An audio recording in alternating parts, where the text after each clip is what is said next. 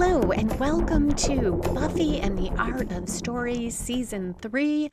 If you love Buffy the Vampire Slayer and you love creating stories or just taking them apart to see how they work, you're in the right place. I am Lisa M. Lilly, author of the Awakening Supernatural Thriller series and the QC Davis Mysteries, and founder of WritingAsASecondCareer.com. Today we are talking about Amends, Buffy the Vampire Slayer Season 3, Episode 10. In particular, I'll cover the way that Amends is a sort of Christmas carol for Angel and a series pilot, challenges in identifying the protagonist, the use of flashbacks and dreams to move the story, whether the ending is a deus ex machina, and the clear plot points in the subplots here. As always, there will be no spoilers except at the end to talk about foreshadowing, but I'll give you plenty of warning. Okay, let's dive into the Hellmouth. Amends originally aired on December 15, 1998. It is written and directed by Joss Whedon.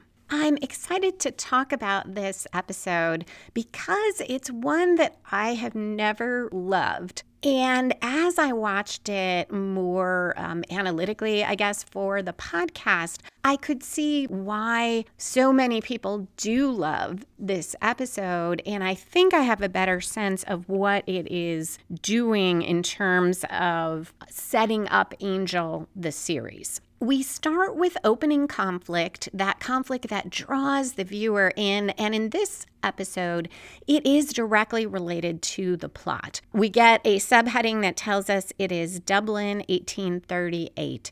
A young man, Daniel, hurries across the snow. Angel is lurking in an alley and grabs Daniel.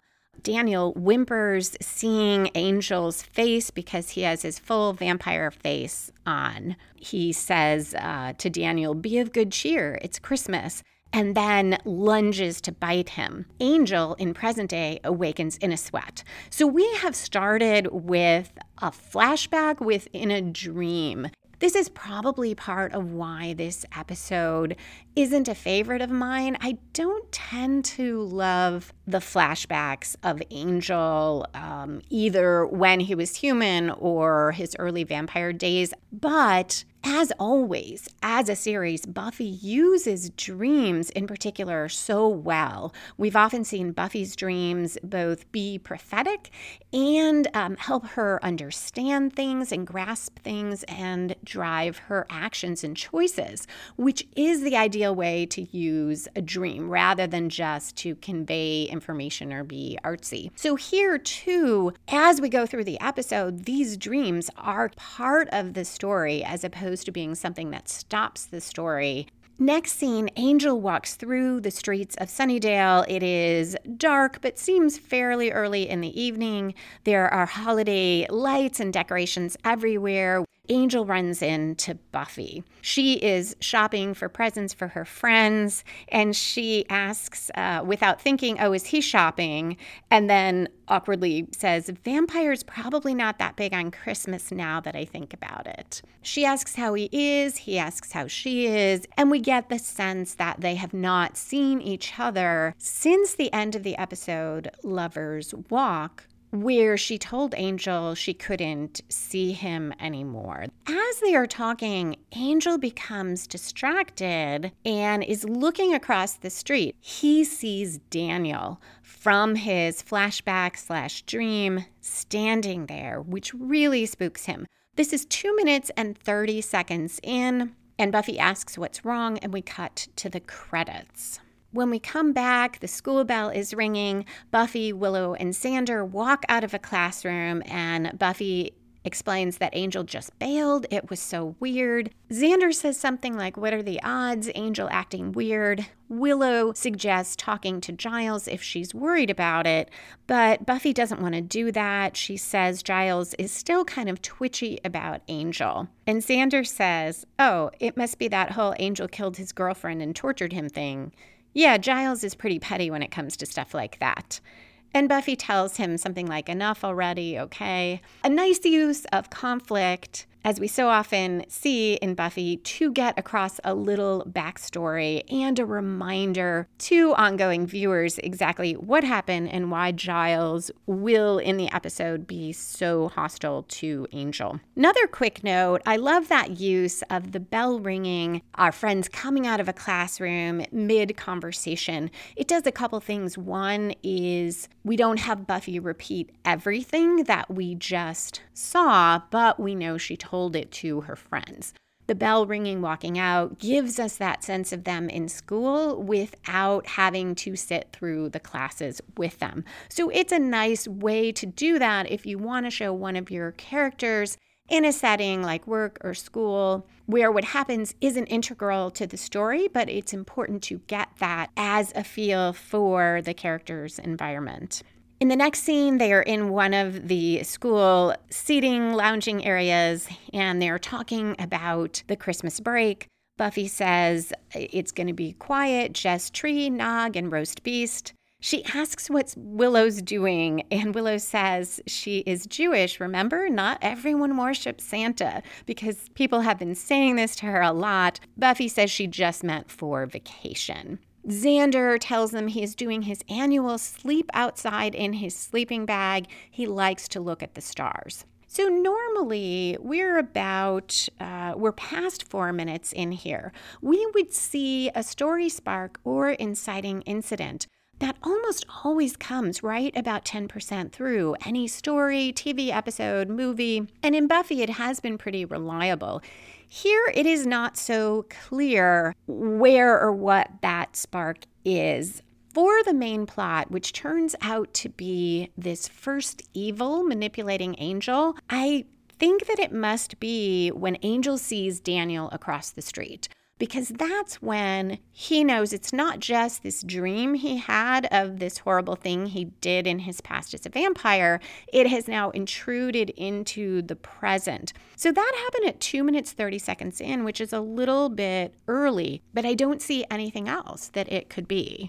There also are some very clear subplots in this episode. Shortly, we will get one in the Willow and Oz subplot. So one of the things I loved on rewatching was seeing how clearly we do have plot turns in the subplots. That makes this a great episode to watch for how to weave those subplots within your main plot. For right now, at 5 minutes in, Cordelia walks by. She overheard Xander, and she says she thought Xander slept outside to avoid his family's drunken Christmas fights.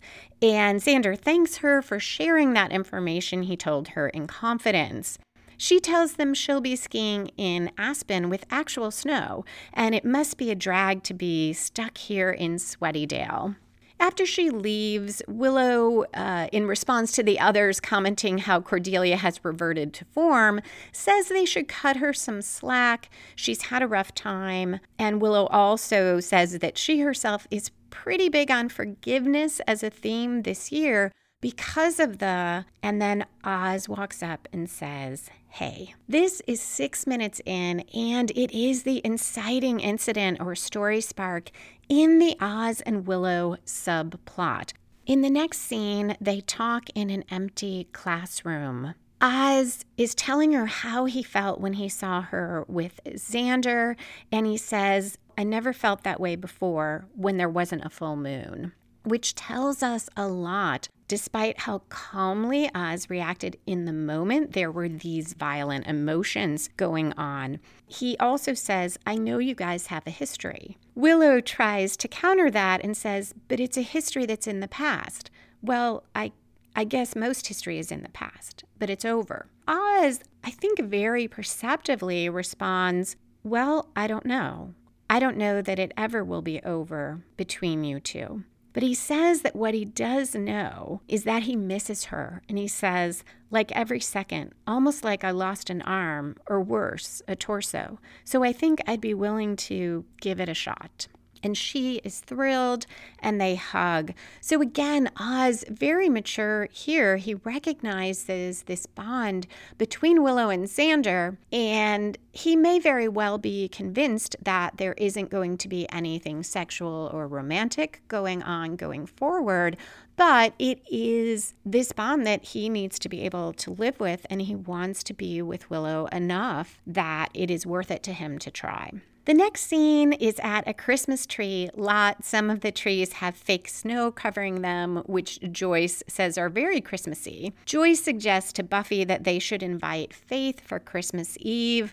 Buffy's not so sure. She and Faith haven't really been hanging out lately or talking or making eye contact. But Joyce asks if she really wants to leave Faith spending Christmas Eve in that dingy little motel room. Buffy says that Mom is still great at laying on the guilt, but she'll ask Faith. So this is another very minor subplot in this episode, which is Buffy and Faith reconnecting, and this is a nice spark for that. Joyce is prompting Buffy to issue this invitation. Subplots generally use the same types of major plot turns in the same order as a main plot, but they can come at different spots in your main plot sort of as it fits with that action. Sometimes where you need a break from that action. And sometimes they go very quickly, skip over some of the plot turns, but generally they follow that structure so you can use that to figure out what needs to happen in your subplot. Buffy now says, well, what about Giles? They ought to invite him.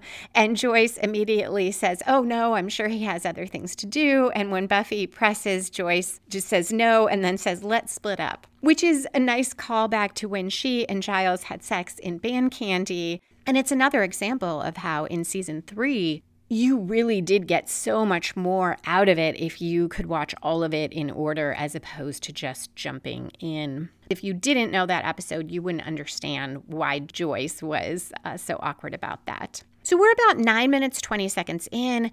It is dark. The scene has shifted, and there are these guys in monk's robes with no eyes, and they are chanting, and an angel wakes up in a sweat. Now we go to Faith's hotel. Buffy invites her to Christmas Eve. Faith guesses that Joyce sent her, which Buffy denies. And Faith claims that she has plans. She's invited to this big party. And Buffy says, okay, but if she changes her mind, and Faith again says, well, I've got this big party to go to. Before she leaves, Buffy admires the holiday lights that Faith has strung around the room, and Faith says, 'tis the season, whatever that means. I see this as the midpoint commitment in the subplot by Buffy. So we haven't done a major turn at the 1/4 point, but we went right to that commitment where Buffy asks Faith and tries to make it clear that the invitation is from her, that she personally wants Faith to come. Now we are approaching the 1/4 turn in our main plot. This typically comes from outside the protagonist and spins the story in a new direction, usually raising the stakes. Sometimes it comes a bit later, but here it is right about 1/4 through at almost 11 minutes in. Giles is in his apartment. He's cooking on his stovetop, tasting the whatever it is he's making. I feel like Giles' apartment is always this wonderful place to be. He's cooking good food. He's making tea. It's a very homey and comforting place. And I sort of love that because it goes against the stereotypes of single people and single men in particular, that somehow they can't have a real home or cook for themselves.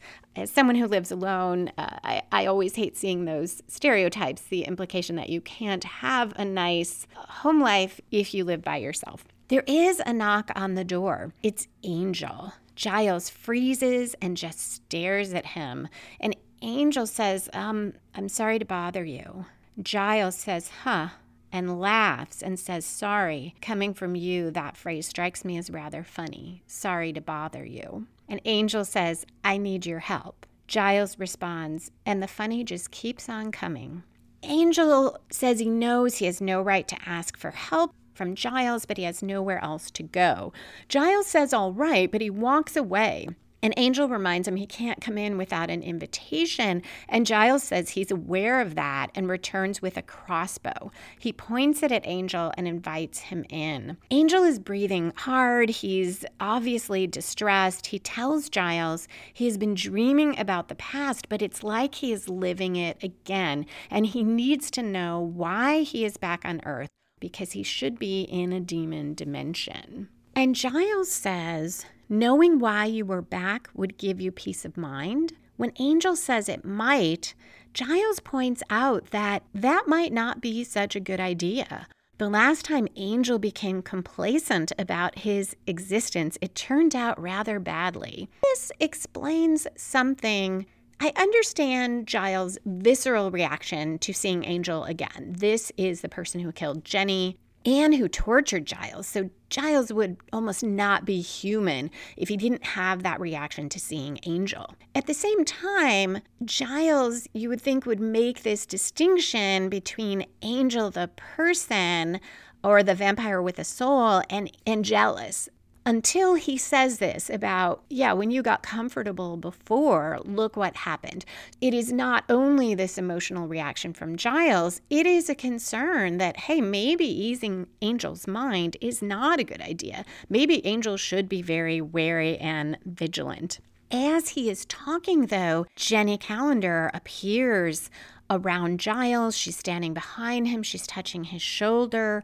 And Angel says, don't you see her? And Giles says, who? And she is really spooking Angel. And he says, I can't, and rushes off. This is where I see parallels to A Christmas Carol. Daniel seems like that ghost of Christmas past for Angel, taking him on this journey through his life that we will continue to see, which also will set up the ending that prompts Angel the series, or can be seen as the lead-in to Angel the series. And here, Jenny, as we go on, I see her as sort of the ghost of Christmas present, or at least she is emphasizing where Angel is right now, the turmoil he is in. Before we get to that, though, a quick break.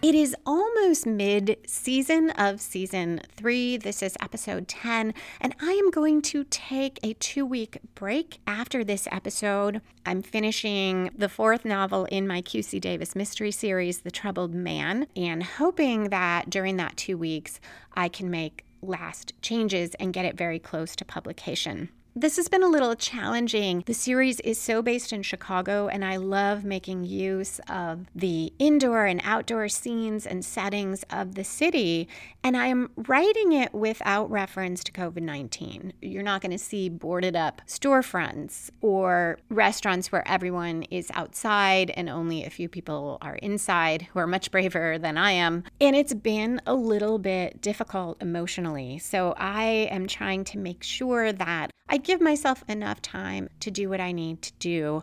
Also, for me, as it gets cold in Chicago, colder and grayer, I have some mood issues. I talked a little about it I have a nonfiction book, Happiness, Anxiety, and Writing. I talk about all the ways to kind of deal with anxiety and moods and use your creativity to do that. And I'm trying to take my own advice.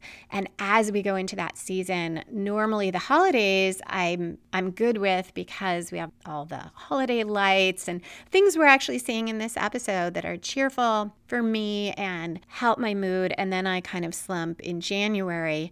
This year, I'm a little concerned because the holidays are going to be so different. So I'm trying to be very proactive about both finding the things that I really enjoy doing that are still possible during this time when we're all being very cautious about social interaction, and also making sure that I give myself some relaxation time and free time, because my tendency is just to fill hours with work and more work and more work. And despite that I love pretty much everything I'm doing right now, I realized I still need that downtime.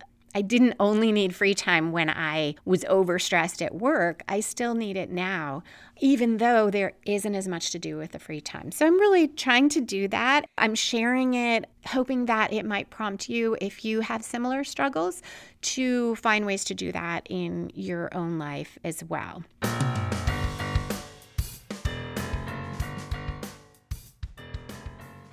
Angel has raced out of Giles' apartment, and we next see him in bed again, tossing and turning, and it fades into another dream or flashback. It's a holiday party. Angel corners a serving maid under the stairs, and he doesn't have his vampire face on.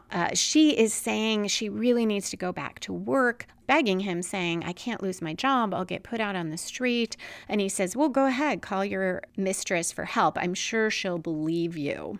Then he vamps out and moves to bite her. And then he looks up and Buffy is there. And the lighting is really neat. She's almost sort of glowing and she's staring at him. And Angel wakes up and Buffy wakes up. So they have shared this dream. And we cut to a commercial.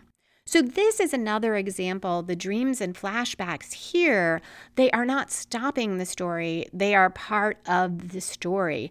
Angel experiencing this, however you think of it, if you think of it as a haunting or his internal struggle, but this is what drives the story. And now the fact that Buffy has seen it too, has been part of it, will be key to everything that happens next. Angel gets out of bed, and now Jenny is there, and he wants her to leave him alone, but she says she can't, and he says, well, what do you want? And she says, I want to die in bed surrounded by fat grandchildren, but I guess that's off the menu. He apologizes, but she tells him if he wants to feel sorry for someone, he can feel sorry for himself, but I guess you've got that covered. She now morphs into Daniel. And the scene changes to Buffy at the library telling Giles she was in Angel's dream.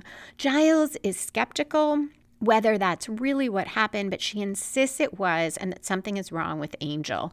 And Giles finally says he knows he saw Angel and that there might be a way to find out why Angel is back, that he's been looking into it. And I thought, yay, Giles. Despite everything he said, he is going to try to address this. He isn't letting his feelings about Angel cause him to both fail to help and make a serious mistake, because Angel could become a danger again. And Buffy says she's not seeing Angel anymore, but she can't put him behind her if they are doing guest spots in one another's dreams. They agree that they'll help him, and Xander appears in the doorway of Giles' office and says, so where do we start?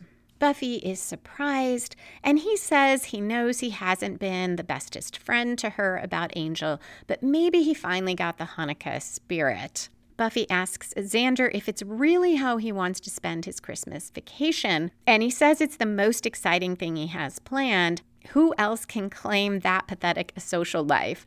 Willow walks in and says, hi guys, what are we doing? After a short montage of everyone reading and studying, Willow and Buffy pause to talk. Oz is coming over to Willow's Christmas Eve. Her parents are out of town, but she says things are still awkward between them. And Buffy comments, Xander has a piece of you that Oz just can't touch. I guess now it's about showing Oz that he comes first.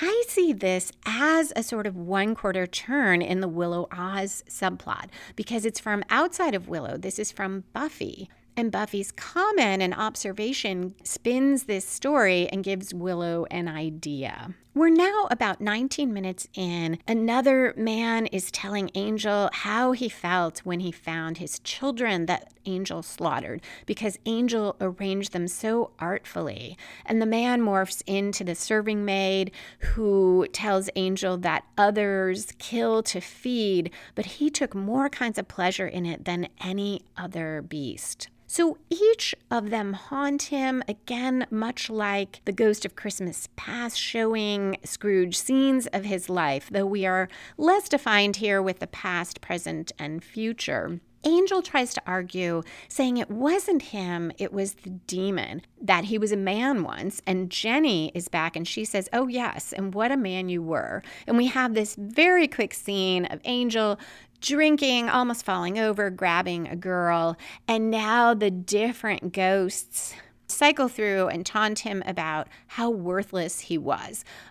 It is one being morphing into these different ghosts, ending with Jenny, who tells him that cruelty is the only thing he ever had a true talent for, and it's not a curse, it's his destiny. In the library, Xander is yawning. Buffy is upstairs. She falls asleep on the floor near some books and papers. And Angel, too, is sleeping in the mansion. Now we are coming to what I see as the midpoint turn in the main plot. We're about 21 and a half minutes in. Usually here we see the protagonist make a major commitment to the quest or suffer a major reversal, or both. And here, what we see is this dream of Buffy and Angel together. They're kissing. They're in her bedroom. They start making love. It's very soft lighting. It's similar to flashback scenes we have seen before of their lovemaking. Then a bringer, one of these eyeless beings, is in the corner in the background, and Angel lifts his head and bites Buffy. Angel wakes up. Jenny urges him to take Buffy, to take what he wants in real life, to pour all his anger and frustration into Buffy, and then he'll be free. And she tells him he can't live for eternity with all this pain, that this is why he's back. She says, this is why we brought you back. And she says, then you'll be ready to kill her. So I feel like here we have both present. She is emphasizing the real torment Angel is in, his being caught between he can't be human, Buffy has left him. We saw in Becoming 1 and 2 that Buffy was what pushed him to want to help people, to go from this rat-eating alley dweller to being this sort of almost a champion fighting on the side of good. And then we saw Buffy say, I can't be with you. So he has lost that, and he can't be the demon that he was. He doesn't want to be this killer, so he is in this space of pain and frustration that Jenny is playing on. And in a way, she is giving him this vision of the future. Do this thing, go to Buffy, and you will be able to be the monster you were again, and it will be this relief from all this pain. I see the dream as a reversal for both Buffy and Angel. Angel, because he is horrified at the thought of doing this, and yet it kind of speaks to him and haunts him. And for Buffy, of course, this is her greatest fear about Angel. She also does make something of a commitment here to do something for Angel, but she already committed to helping him, so I don't feel like that is a huge commitment. Which brings me to, we need to look at who is the protagonist. So I've talked about before, your protagonist should be the main point of view character, should have a goal and actively pursue it and have the most at stake. So here, while we do get a fair amount in Buffy's point of view, considering it is her show, we have a lot of Angel's point of view in this episode. So on that note, I think Angel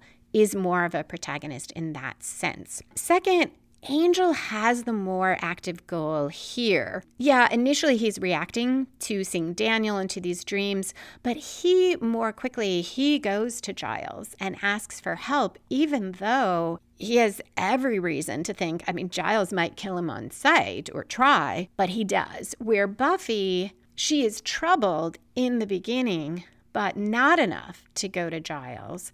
And she doesn't become very active until she is in Angel's dream. So it takes more to push her to action. So I think that Angel is more actively pursuing a goal here of finding out why he is brought back and what to do with it.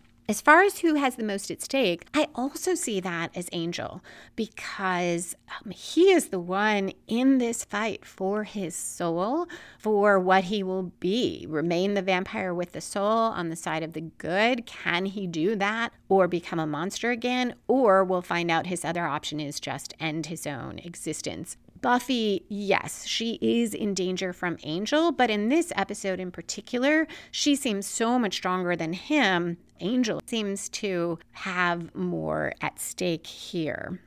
Which leads to the question of who or what is the antagonist. Because on first watching, at this point, we don't know what exactly is going on with these different people from Angel's past. Are they ghosts? Our first hint is when Jenny says, "That's why we brought you back." But we don't know what the "we" is. To this point in the episode, it's a little unclear. Is the antagonist Angel's psyche? I mean, he could also just be imagining all of this. Is it Buffy's the protagonist and Angel's the antagonist? I don't think a story has to be totally clear throughout on that. But I tend to like stories that are much clearer on those points, clearer on the plot points, clearer on those issues. As we go through, I think in retrospect, when we get to the end of the episode, all of this becomes much more clear. So I do think it is a well-structured story. It is just one where a lot of the structure is not apparent as you are going through it the first time, or for me, even the first few times. In the library, Buffy wakes up. Giles has found information on the First, an ancient evil that is powerful enough to have brought Angel back. And he shows Buffy a drawing of these eyeless guys and tells us they are called bringers or harbingers, and they are high priests of the first evil, and they can conjure spirit manifestations to haunt people. I have some more thoughts about the first evil, also referred to as the First, later on in the spoilers. For now, Giles is explaining that the First can't be fought directly because it is not physical. But Buffy says, well, I can fight these priests if you can find them. She and Xander go to Willie's, hoping he has information. There are holiday lights all around the bar. When she comes in, he yells very loudly, "It's the Slayer. What brings the Slayer down here?" And the vampires, there's a couple at the bar, and they just slink away. Xander and Buffy question Willie about these guys with a no eyes kind of look, as Buffy puts it. Xander keeps interrupting, saying threatening things to Willie, and Buffy is telling him maybe he shouldn't help. Willie finally says he has heard a few things, that there's lots of migration out of Sunnydale by the lower inhabitants, and these are things that are not easily scared. But he doesn't know where the bringers might be, except that somewhere underground. As they leave, Willie tells Xander he did great, that Willie was very intimidated by him. And he says to Buffy, "Hey kid, Merry Christmas." And Buffy nods. So lots of Christmas mentions here, which is also what makes me link it partly to A Christmas Carol. But I think it is also because we want to emphasize the time of year when other parts of the country would normally have cold and snow. And on the street, Buffy and Xander further emphasize the contrast because they talk about how hot it is, the sweltering heat. Buffy is frustrated. She says learning that these bringers are underground doesn't help because they're in a town with all these sewer tunnels, and Xander mentions also cave formations and a gateway to hell. Xander here, I feel like, is some of the best Xander we get because he reassures her that they will figure it out, but maybe she should go home and deck the halls. And I love that he is encouraging her that it is okay, go enjoy some of the holiday. At 28 minutes 45 seconds in, Oz walks into Willow's house. He has videos for them to watch, and he's a bit stunned to find her sitting in a very lovely dress with a fireplace, the fire burning, candles burning, and Barry White playing. I see this as the equivalent of the midpoint commitment for Willow. Oz sits down next to her and says, "You ever have that dream where you're in a play and it's the middle of the play and you don't know your lines and you kind of don't know the plot?" Willow tells him she just wants to make tonight special, and he says, how special are we talking? Willow is awkwardly trying to convey what she means, and she says, we're both mature, younger people, and so I'm ready to, with you, we could do that thing. And Oz very kindly tells her he is not ready. She looks great. Everything is wonderful, but he's not ready. And she asks if he's scared because she thought he did this before. He says, yeah, he has, but this is different. And when it happens, I want it to be because we both need it to for the same reason. You don't have to prove anything to me. Willow tells him she just wanted him to know, and he says, I know. I get the message. And they kiss.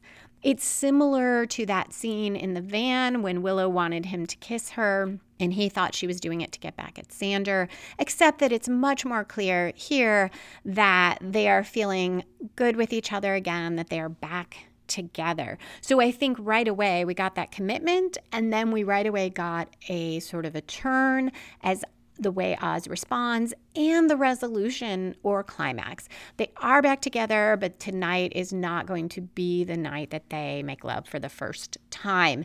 And we also, I didn't mention it, but we have that emphasis on first because Willow says she wants Oz to be her first. I'm not sure how that relates to the first evil, but I don't think it could be accidental that this scene comes in this episode where we are talking about an evil that's often referred to as the first. We switch to Buffy's house. She and Joyce are trimming the tree. A fire is burning here too, and Buffy says, nothing like a roaring fire to keep away the blistering heat. The doorbell rings, and it's Faith. She has gifts wrapped in newspaper for Buffy and Joyce, though twice she says they're crappy. Joyce is really happy that she's there, and so is Buffy. And Faith admits that she didn't really have a party to go to.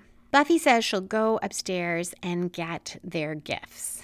And now we are going to get that 3/4 turn in the main plot. Before we do that, though,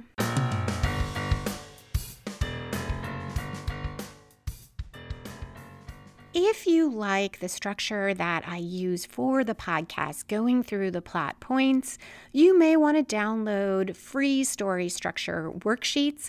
You can use them to follow along when you watch the episodes, see what you think are the plot points, or to help plot your own stories, novels, screenplays, however you find it helpful. There is a link in the show notes, or you can go to writingasasecondcareer.com/your-novel. Also, if you would like to hear more about story structure, Super Simple Story Structure, a quick guide to plotting and writing your novel, is available in an audiobook edition wherever you buy audiobooks, or you can ask for it at your local library.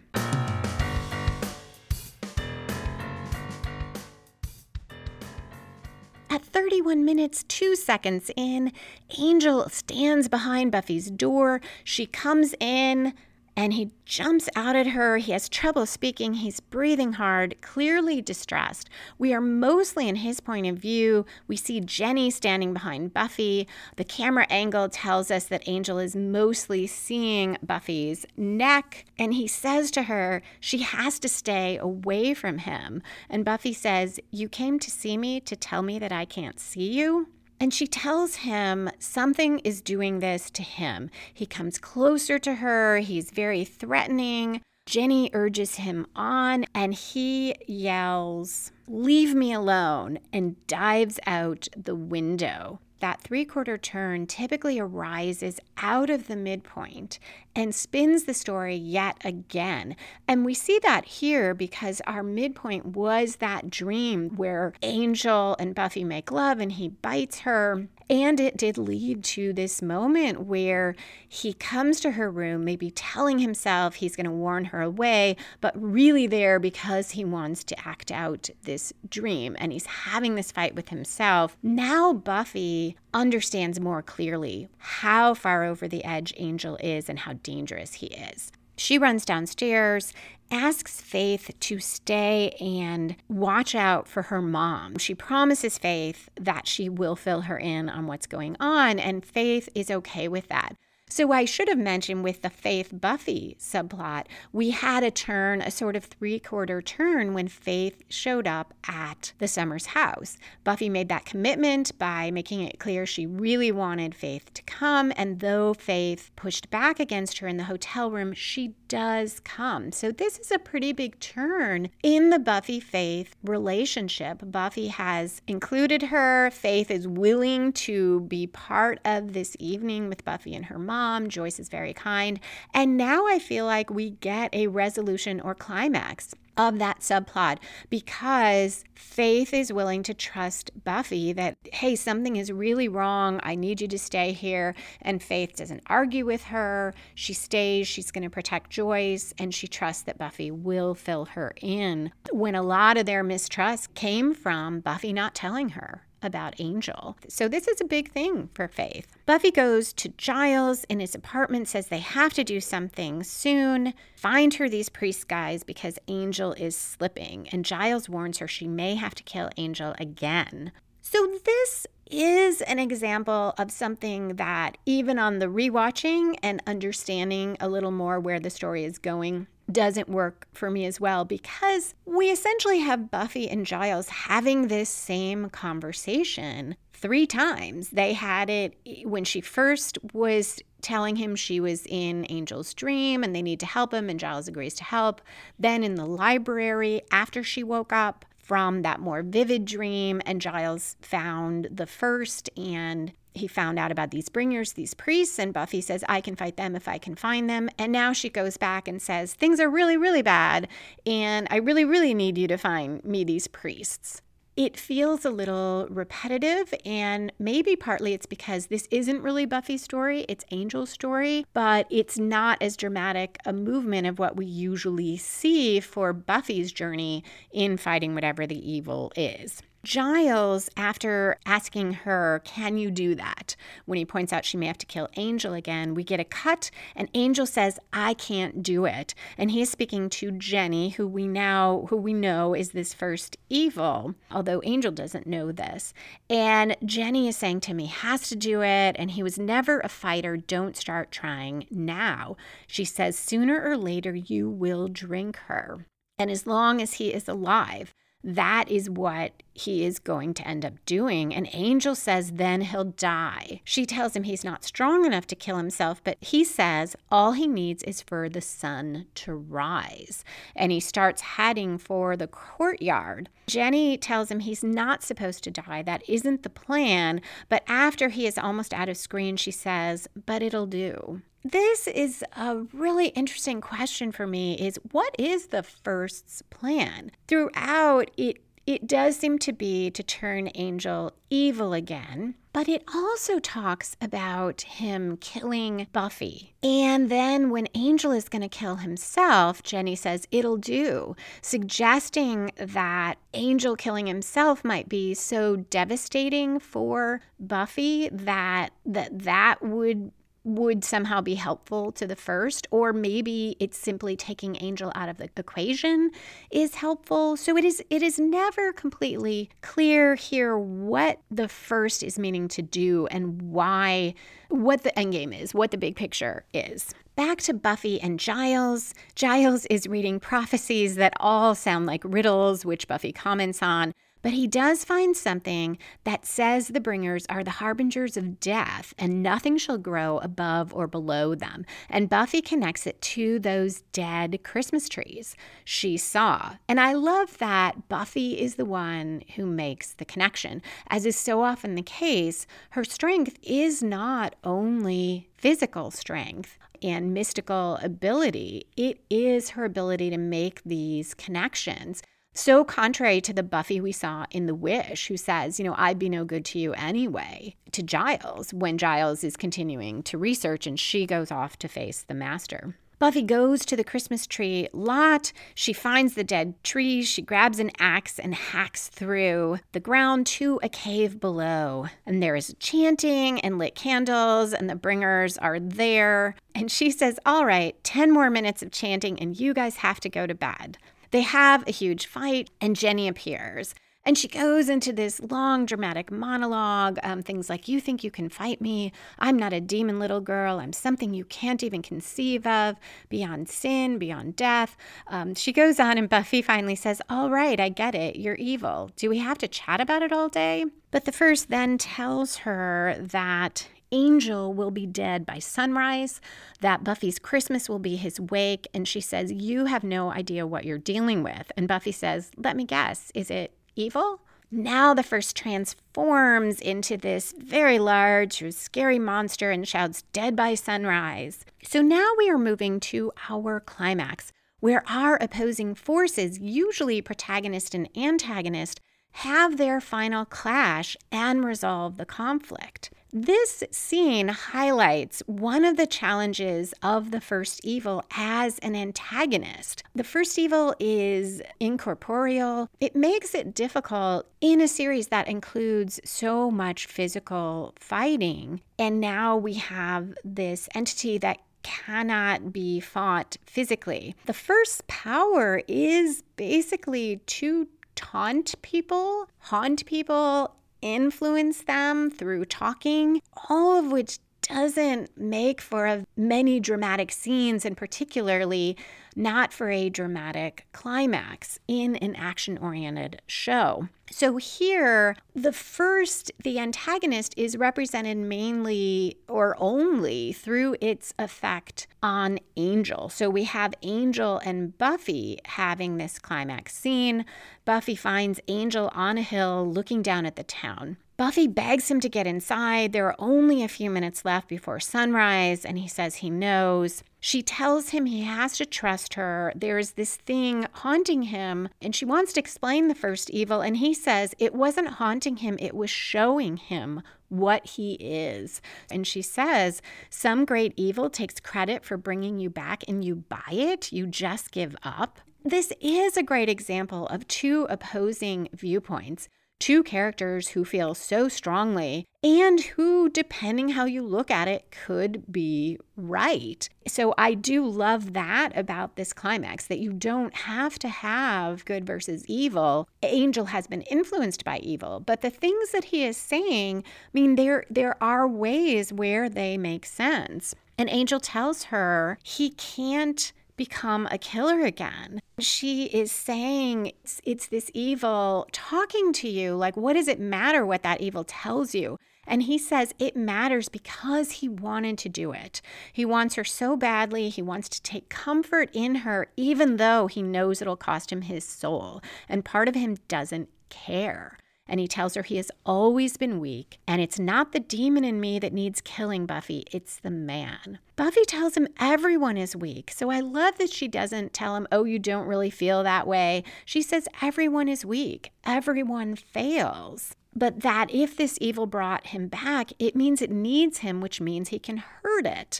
She also tells him he has the power to make amends. He has done these terrible things, but he can make amends. But she says, if you die now, then all you ever were was a monster. I see this very much as the theme for the series Angel, because so much of it is about Angel trying to balance the scales or making amends for his centuries as a vampire. They do have a physical fight, and he is saying, am I a thing worth saving? She yells at him. She can't lose him again. And she says, I love you so much, and I tried to make you go away. I killed you, and it didn't help, and I hate it. I hate that it's so hard and that you can hurt me so much. Sarah Michelle Gellar does a fantastic job of conveying the emotion in this. And these lines never quite work for me because I never saw Buffy as killing Angel to make him go away.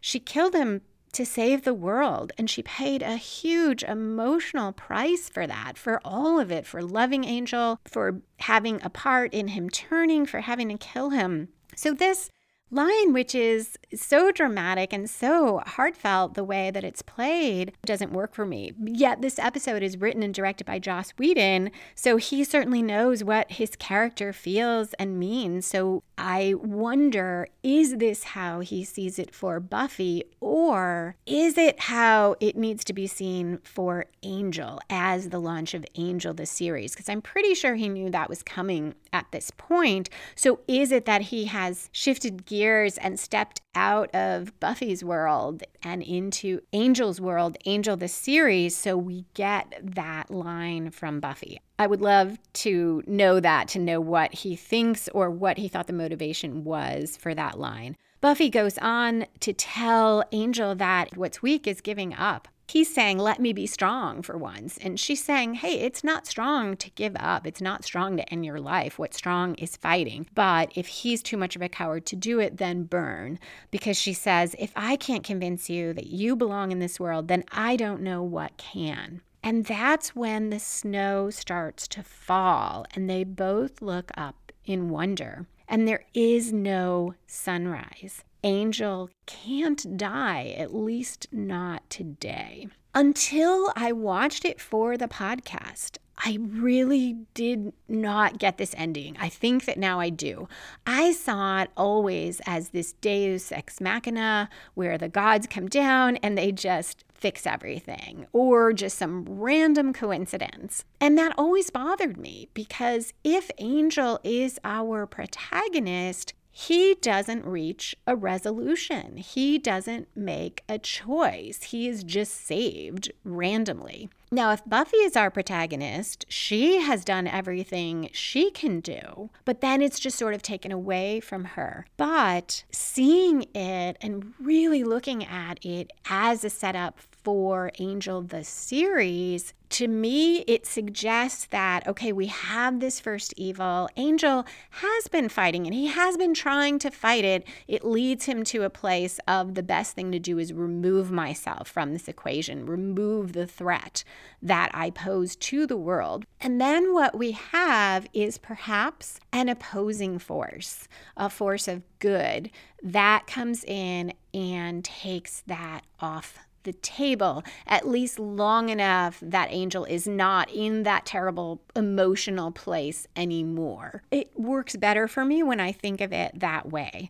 We move to the falling action. This is where we tie up loose ends in the story for our main plot and subplots. So 42 minutes, 10 seconds in, Willow and Oz, they are dressed. I think Willow might be in pajamas, but they're on her bed, probably watching those videos Oz brought over, and they go to the window and look out in wonder at the snow. Joyce and Faith walk outside together, and Faith holds out her arms to feel the snow on it. She looks so relaxed and happy and has this sense of wonder all in that one gesture. Xander is sleeping in his sleeping bag, and there is snow all over coming down around him. Again, here we get some of the most healthy Xander we've seen, because he has chosen to step away from whatever chaos is going on in his family and has created his own ritual to mark this holiday, this tradition. So I like that we get to see him with the snow. Then we see snow on the Sunnydale sign, and we hear a weather guy on a TV in a store window saying it's the first time snow has ever fallen on Christmas in Sunnydale, and Sunnydale residents shouldn't expect to see the sun at all today. Angel and Buffy are holding hands, walking, looking up. We see the snow-covered ground and the really low budget, because the snow just looks terrible. It just looks like a bunch of cotton.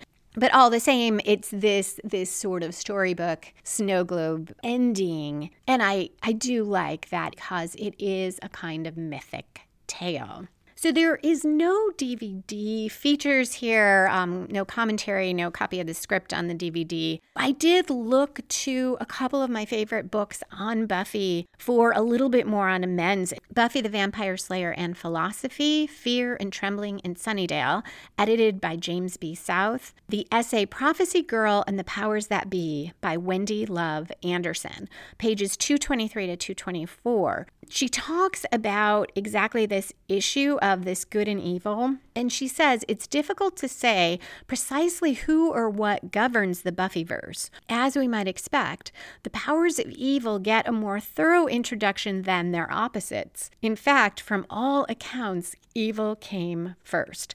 And she goes on, in Amends, Buffy finds herself battling the first evil for Angel's soul. This first, another confirmation, should we need it, that evil precedes good, is represented by a group of priests and can apparently take on any human form it chooses. And she goes on and quotes that long line from Jenny, which ends in, I am everywhere, every being, every thought, every drop of hate. In short, the first evil is not only a first mover, it is also omnipresent and extremely powerful. So a little more on that in the spoilers, but I found that a really interesting observation, that the idea that, yes, we are told that evil came first and evil is referred to as the first, and the force of good is not even specifically mentioned in this episode. Other than foreshadowing and spoilers, that is it for this episode. And remember, I will be taking a 2-week break, so I'll be back on November 2nd with Buffy the Vampire Slayer Season 3, Episode 12, Gingerbread. If you are not sticking around for spoilers, thank you so much for listening, and I hope to see you then.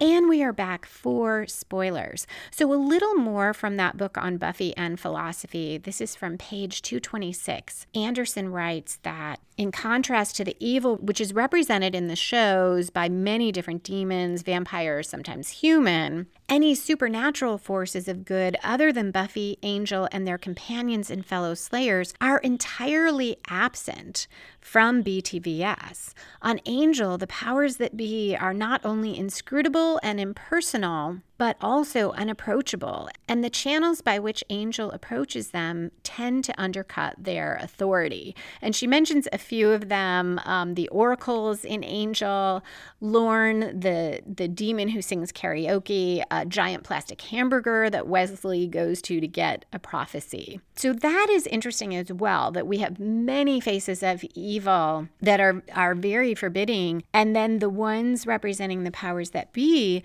tend to be often a bit almost comical.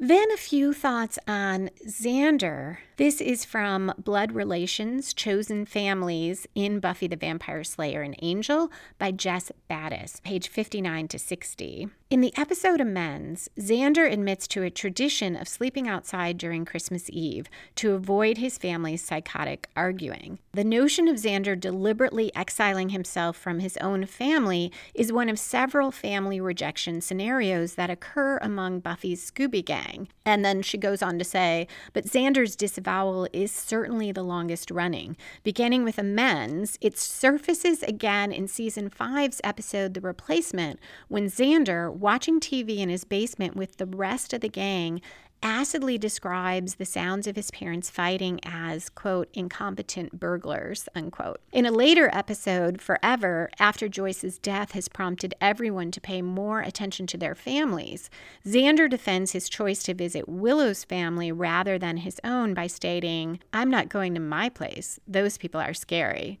And later on, Battis comments that although Xander should, by all accounts, find vampires, mummies, and demons to be infinitely scarier than his parents, it is the fact that he does not. And all of this, it does tell us so much about Xander, and I feel like it is part of his journey as he gradually tries to become someone different than what his family history might suggest or family dynamics might suggest that he will be, but it is often a struggle for him. On to more of my own thoughts on spoilers and foreshadowing. We get that huge foreshadowing when Oz says to Willow about seeing her with Xander, well, I never felt that way before when there wasn't a full moon.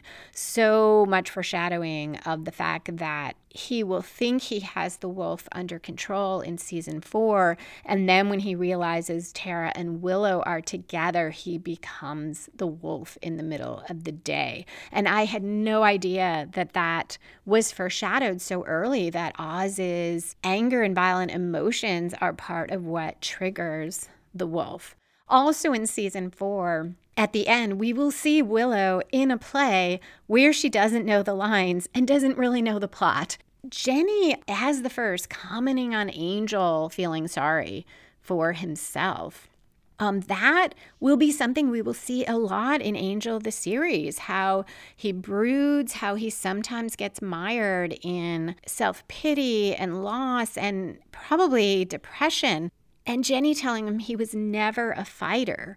Don't start trying now. Sooner or later, you will drink her. This surprised me. I had forgotten this because at the end of season 3 in Buffy, this turns out to be true. Angel does drink Buffy. Now, it is at her urging to save his life, but he comes very close. We don't know exactly how close, but he comes close to killing her. And this is what drives him more than anything to leave the show. So the first was right, sooner or later. And it wasn't that much later. He did drink her. However, he does become a fighter, contrary to what the first is saying, and genuinely on his own in Angel without Buffy. In Angel, Buffy is gone. Yes, she crosses over a couple times. He occasionally talks about her, but she is not the motive behind him fighting. That Angel says to Buffy he wants to lose himself in her, even though he knows he'll lose his soul. And we will see him doing that with Darla. He is in such a dark place.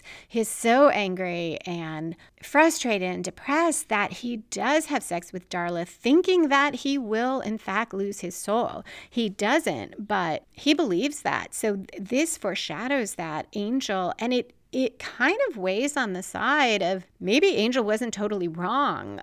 He is always a potential danger. And basically that is another theme of Angel the series, that Angel is almost like this fulcrum. The side of evil is always trying to either turn him and get him as a warrior on its side, or at least take him out of the equation. Toward the end of Angel, we'll find that this is the key, which way Angel will go. The first evil itself, of course, foreshadows season 7, where the first will be the big bad for the season, will be the antagonist. There's a couple things I think are really interesting, because maybe this idea of the first wanting Angel to kill Buffy or devastate her emotionally, perhaps that foreshadows a little of the final season, because we find out that something about Buffy, the Slayer line, all of it can be thrown out of balance. And it is thrown out of balance when Buffy dies and then is brought back. And it opens up this space for the first evil. Now, whether the first could be planning that right now, I don't know. Like, could the first know that Buffy, if she were killed, would be brought back? I don't think Willow has the power to do that right now. So probably that isn't the plan, but it's an interesting question. How far ahead can the first look?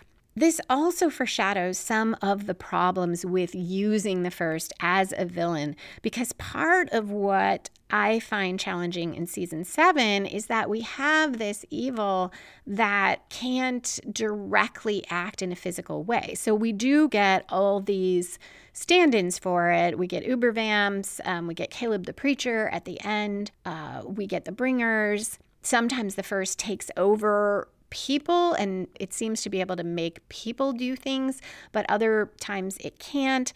And it just, for me, never feels like a consistent enough villain or scary enough in a way, because there definitely most of its power is in taunting people. And we'll talk about it more in season 7, and who knows, maybe as with many things, I will find it to work better when I look at it in the context of the whole show. But I do think we see some foreshadowing here of the difficulties of having an antagonist that only can work through other beings.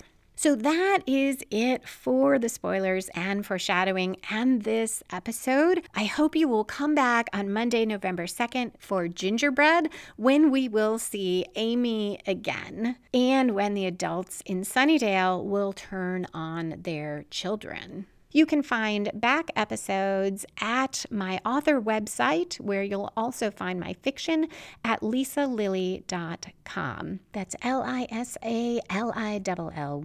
If you would like to comment on the show, you can email me, lisa@lisalilly.com, or tweet me at Lisa M as in Marie Lily, #Buffy Story.